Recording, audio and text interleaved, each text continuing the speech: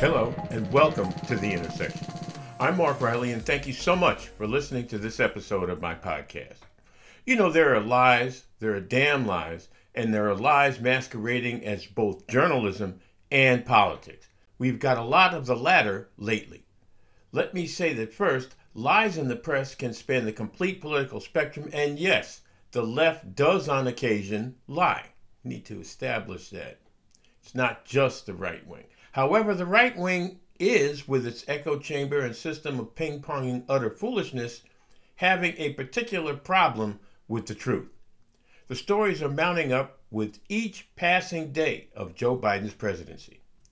How about we start with a couple of fake news stories about the president and the vice president? First, the trope that Biden's climate control plan would force Americans to eat less meat. Force Americans to eat less meat. Not a little, but a lot. What's worse, at least one member of Congress and two sitting governors have helped spread that lie. And then, of course, there's Fox News. The general idea is that cutting emissions would mean a red meat cut of 90% by all Americans. That would be something on the order of one burger a month. Now, Biden's opposition knows there's nothing that would anger the public worse than being told how many burgers they're allowed to eat. Now, you could make an argument that that's a little whack, but it's true. You tell Americans you can't have burgers, you can't put those things on the barbecue grill, and you'd have a revolution in this country. Make no mistake about that. Yet, the fact of the matter is the story is totally false. Not just false, but demonstrably false.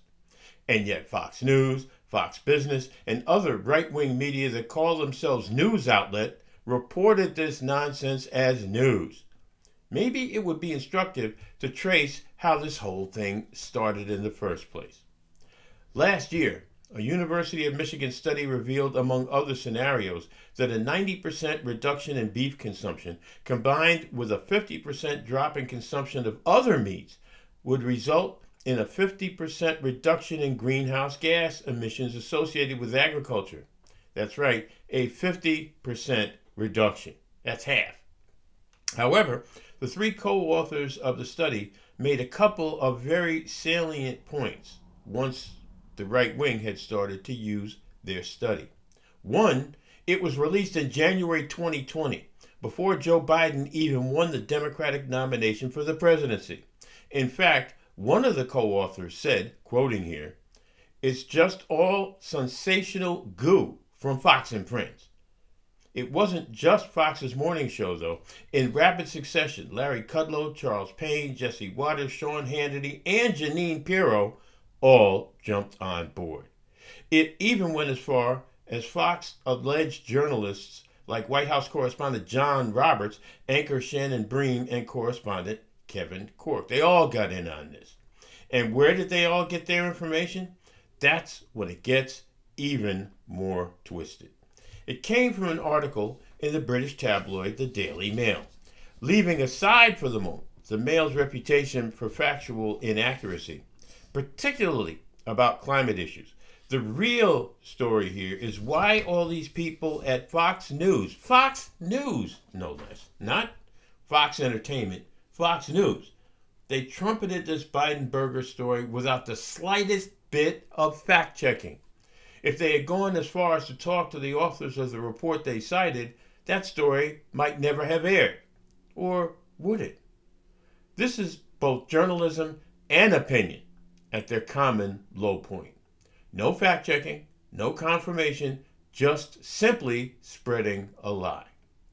This is a classic gambit by people who have completely run out of policy arguments. It's not far from here to wokeness and cancel culture. It's all about owning the liberals. Lying to convince like-minded people of ridiculous claims is simply part of their strategy. Not convinced? Let's talk about the lies surrounding Vice President Kamala Harris's book, Superheroes Are Everywhere. This one really set the right wing off. After all, the vice president was tasked with helping to stem the wave of migrant children at the U.S. border. And here she was profiting off her book which was allegedly included in welcome kits given to children at a shelter in Long Beach, California. But again, the right-wing narrative fell apart on close scrutiny. Yet not before it made the front page of the Fox-owned New York Post. From there, it was spread through the usual suspects, including a number of Republican elected officials and media outlets, to the point that it was the basis of a Fox News reporter's question at a White House press briefing. That's right, a lie was the basis for a Fox News reporter's question at a White House press briefing. Fact was, a single copy of the vice president's book was donated to that shelter in Long Beach, California. It was not included in welcome kits. No way, no how. No profit for Kamala Harris, nothing. In fact, the New York Post had to revise its original story. And the woman who wrote it, Laura Italiano, not only quit the paper, but said she was ordered to write the piece in the first place. This lie reportedly started when a photographer on a tour of the facility took a picture of the book alongside a couple of others. Why the Post decided to make the leap to assert it was included in welcome kits is as yet unknown. The one common point with the Biden story is, of course, media owned and controlled by Fox. The Biden story had to be revised by Fox News anchor John Roberts to acknowledge the meat thing was not part of Biden's climate change agenda. In media parlance, that's called walking back a story. One might suppose these revisions, with no shame, aren't a problem in this day and age. After all, news outlets have, among other things, promoted the notion that Donald Trump was the actual winner of last year's election. On that note, Newsmax, a right-wing cable outlet that tries to out-Fox Fox, just settled a lawsuit brought by an executive at Dominion Voting Systems. It accused Newsmax of broadcasting voter fraud allegations, and in settling the suit, Newsmax admitted there was no evidence to back up any of it, especially the part where they said the executive admitted rigging the election in a conference call with Antifa. That crazed claim was echoed by former Trump mouthpiece Sidney Powell, also the subject of that lawsuit.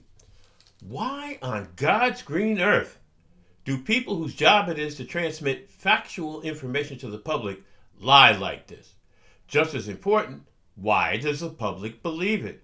There are still substantial parts of the Republican electorate who think the election was stolen in the face of overwhelming evidence to the contrary. Is it that people can't let go of strongly held beliefs? I believe that's called cognitive dissonance, a concept explained to me by the brilliant black academic Professor Len Jeffries. It certainly explains a lot, in particular why so many people fell for the snake oil served by our previous president. In the past, I've spoken about the need to get information from several sources. It's never been needed more than now. Unless, of course, you just want to consume news that completely conforms to your existing beliefs. If so, good luck with that. And, equally sad to say, there are elected officials who also go all in on lies. We mentioned a couple of them earlier. In fact, it looks like Republicans are making the lie that Trump won the 2020 election a litmus test for continued membership. As the Washington Post has opined, does that make the elected base of the Republican Party suckers or liars, or maybe both? Witness what they're trying to do to Congressperson Liz Cheney. For speaking the truth about the election, she has all but lost her post as the only woman in the House Republican leadership. Mind you, there are many policy positions on which a progressive, certainly like me, might disagree with her. Saying Donald Trump lost last year's election is not one of them. Republicans, on the other hand, are ready to dump her for telling the truth. And it's instructive to see how far they're gone, because instead Republican leaders are promoting New York Congresswoman Elise Stefanik, who's far more in Trump's corner, but even she isn't far right enough for some politicians and some pundits. It doesn't seem like all this lying will have consequences in the short term.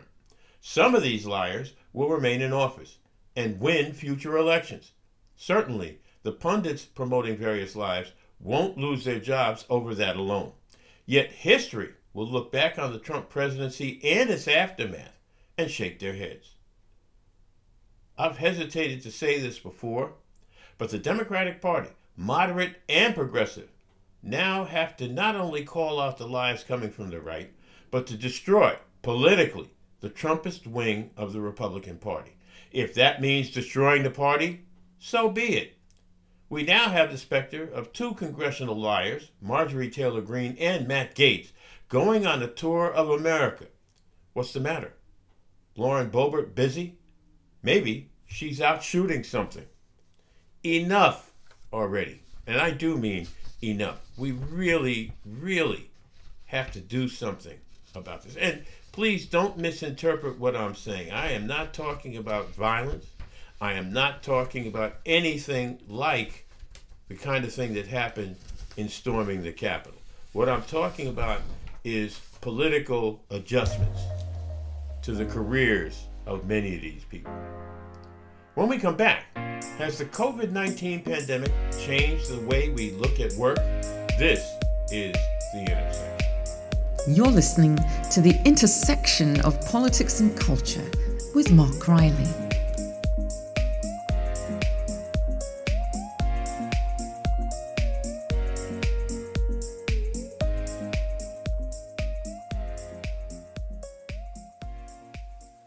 Welcome back to The Intersection. As the nation slowly recovers from a pandemic that took 580,000 lives and counting, there are signs that a large number of people are rethinking their work careers along with their lives. This was borne out by the disappointing number of jobs added in the country for the month of April. There was anticipation in the Biden White House and among some economists that maybe 1 million people would be returning to work. Instead, new jobs clocked in at an anemic 266,000. This is just a tiny number of the 8.2 million jobs lost to COVID. That, by the way, is about the same size as the city of New York. As one would expect, Republicans and Democrats differ on what all this means. As you might expect, the GOP and many in the business world say that stimulus checks and generous unemployment payments have created a situation where low-paid workers are less likely to go back to unfulfilling jobs. Democrats argue that higher pay would lure workers back to the jobs they had pre-pandemic. Maybe they are both right to some extent. We're seeing in some Republican-led states governors cutting off supplemental unemployment benefits in an effort to drive people back to work. Good luck with that. Now, labor shortages, however, are cropping up all over the country and in many different job categories. Wall Street, oddly enough, ignored the bad job creation news. They apparently think the numbers are an outlier. They're not alone in that, by the way. What may be more important is the question of whether people are actually asking if the jobs they're working are where they want to be. One glaring number jumps out about the April figures. Job gains went overwhelmingly to men. The number of women employed or looking for work fell by 64,000. Even in a jobs picture where there were 266,000 jobs added. Maybe that's a sign that affordable childcare is still a big issue. And by the way, an issue that could easily be fixed with some form of government subsidy. You want to subsidize something? Subsidize women in the workplace. Make sure they have affordable, quality daycare for their children. Childcare. It doesn't have to be daycare because some women work, the night shift or the day shift, whatever. But we don't have that in this country.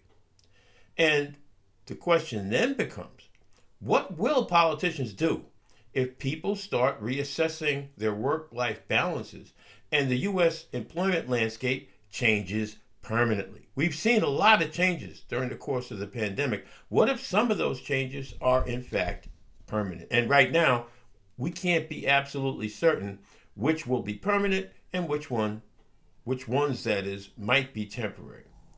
There's some evidence that people who can prefer a hybrid in office/work from home schedules, their work schedules. Now, again, there are people who work 2 days in the office, 3 days at home, 3 days at home and 2 days in the office. There's a lot of different permutations to this. And not everyone can actually do a work from home, work in the office situation. You know, people who drive buses, people who run trains, people who do that sort of work, they don't have the luxury of working from home. So we need to be very, very clear about that.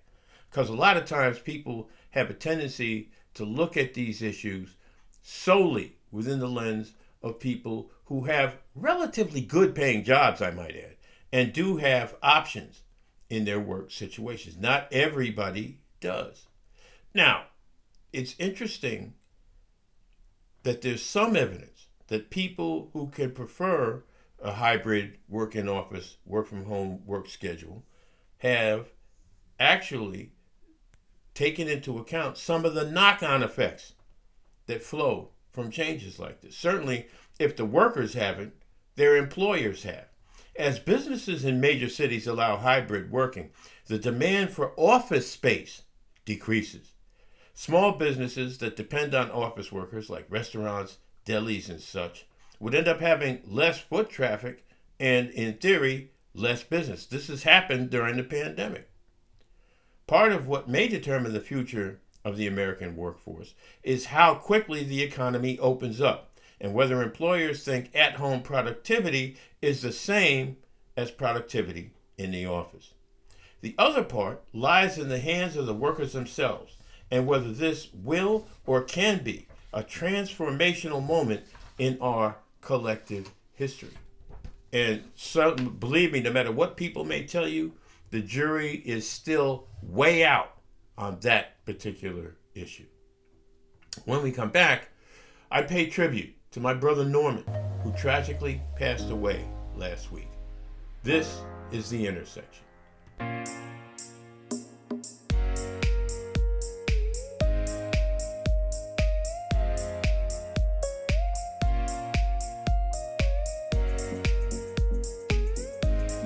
Welcome back to The Intersection.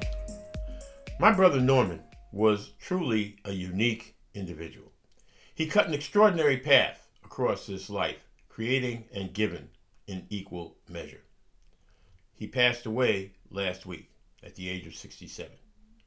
From the time we were kids, Norman looked to do things his way, and he was very stubborn about doing things his way. That meant drawing from an enormous wellspring of personal creativity that, as he became an adult, allowed him to pursue several disciplines at the same time. He was a writer, a poet, a musician, and an educator. He approached each with purpose and a dedication to excellence that was apparent to each life that he touched. Yet this doesn't provide the total picture of my brother. As kids, I was struck by the fact that he would just about eat anything. And by that I mean anything. If I, the picky eater, didn't want something, I just gave it to Norman. Beyond that, the love all three of us had for music was developed early through both our parents and marching in a fife, drum, and bugle corps in the town where we were raised, Newtown, Connecticut. My sister played the fife, and today, all these years later, is quite proficient at playing the flute. Norman learned drumming in that drum corps, and everyone who knew him saw that love of percussive arts blossom and flourish throughout his life. Norman's love of literature was nurtured during his high school years at a school then called the Gunnery, now called the Frederick Gun School. His militant advocacy was honed in neighboring Danbury, Connecticut at a program called Breakthrough Harambee. He made lifelong friendships there and learned the finer points of percussion from the great Bill Curtis. Having moved to New York, Norman began to work at the Henry Street Settlement's New Federal Theater, where he worked with the legendary Woody King Jr. He began to meld music with poetry as he moved into adulthood as well. During a time when the music business didn't really understand musician poets, Norman stood firm with the concept he created, Underground Streets. Listening to his work now, I am absolutely amazed at how far ahead of his time he actually was. Norman also wrote prose, usually focusing on things that were his passion, like black quarterbacks in the NFL. He worked for a time for the NAACP magazine The Crisis, again, always a fierce advocate for black rights. A big part of Norman's life was the pride he felt working for the great Harry Belafonte. He was able to travel around the world, and his discipline was well known to all the people in the Belafonte crew. And all the while, he wrote poetry, music, and a great deal more. With all he was doing, Norman took time to nurture other writers. He held a weekly writer's workshop in his apartment, imparting his knowledge to literally scores of aspiring writers. He could be demanding, but I think his students were the better for it. Norman had what some might call quirks, things he approached differently than most. He was a vegetarian well before it became fashionable. He refused to celebrate holidays, not even his birthday. He considered most modern technology to be somewhat akin to voodoo, and he avoided it at all costs. He was a compulsive news watcher, much preferring news to TV shows. For him, the known world, by the way, ended at the Hudson River. I remember him browbeating me when we first moved to New Jersey, repeating over and over and over again, "You moving to Jersey?" Yet most of all, my brother was generous. If you were his family or his friend and needed something, Norman was there for you. He'd give you the shirt off his back, and if he was shirtless, he'd borrow one to give you. I'm going to miss my brother far more than I can put into words.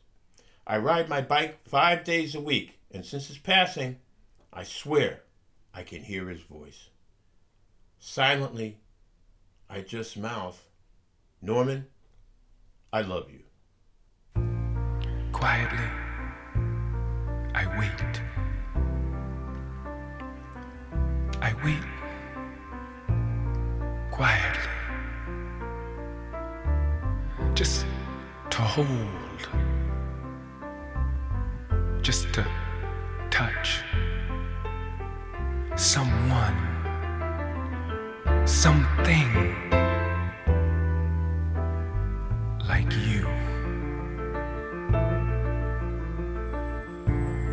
We stand on two different sides of a highway, and the road that lies between us stretches so wide that I cannot reach out and touch you, but I can see you clearly, watch you from a distance, carefully, softly, intently, quietly. The bigness of your face mystifies me, takes me to places I've always wanted to go. Quiet places, distant places, close places. The image of your smile stays with me at night when I'm alone on the fire escape,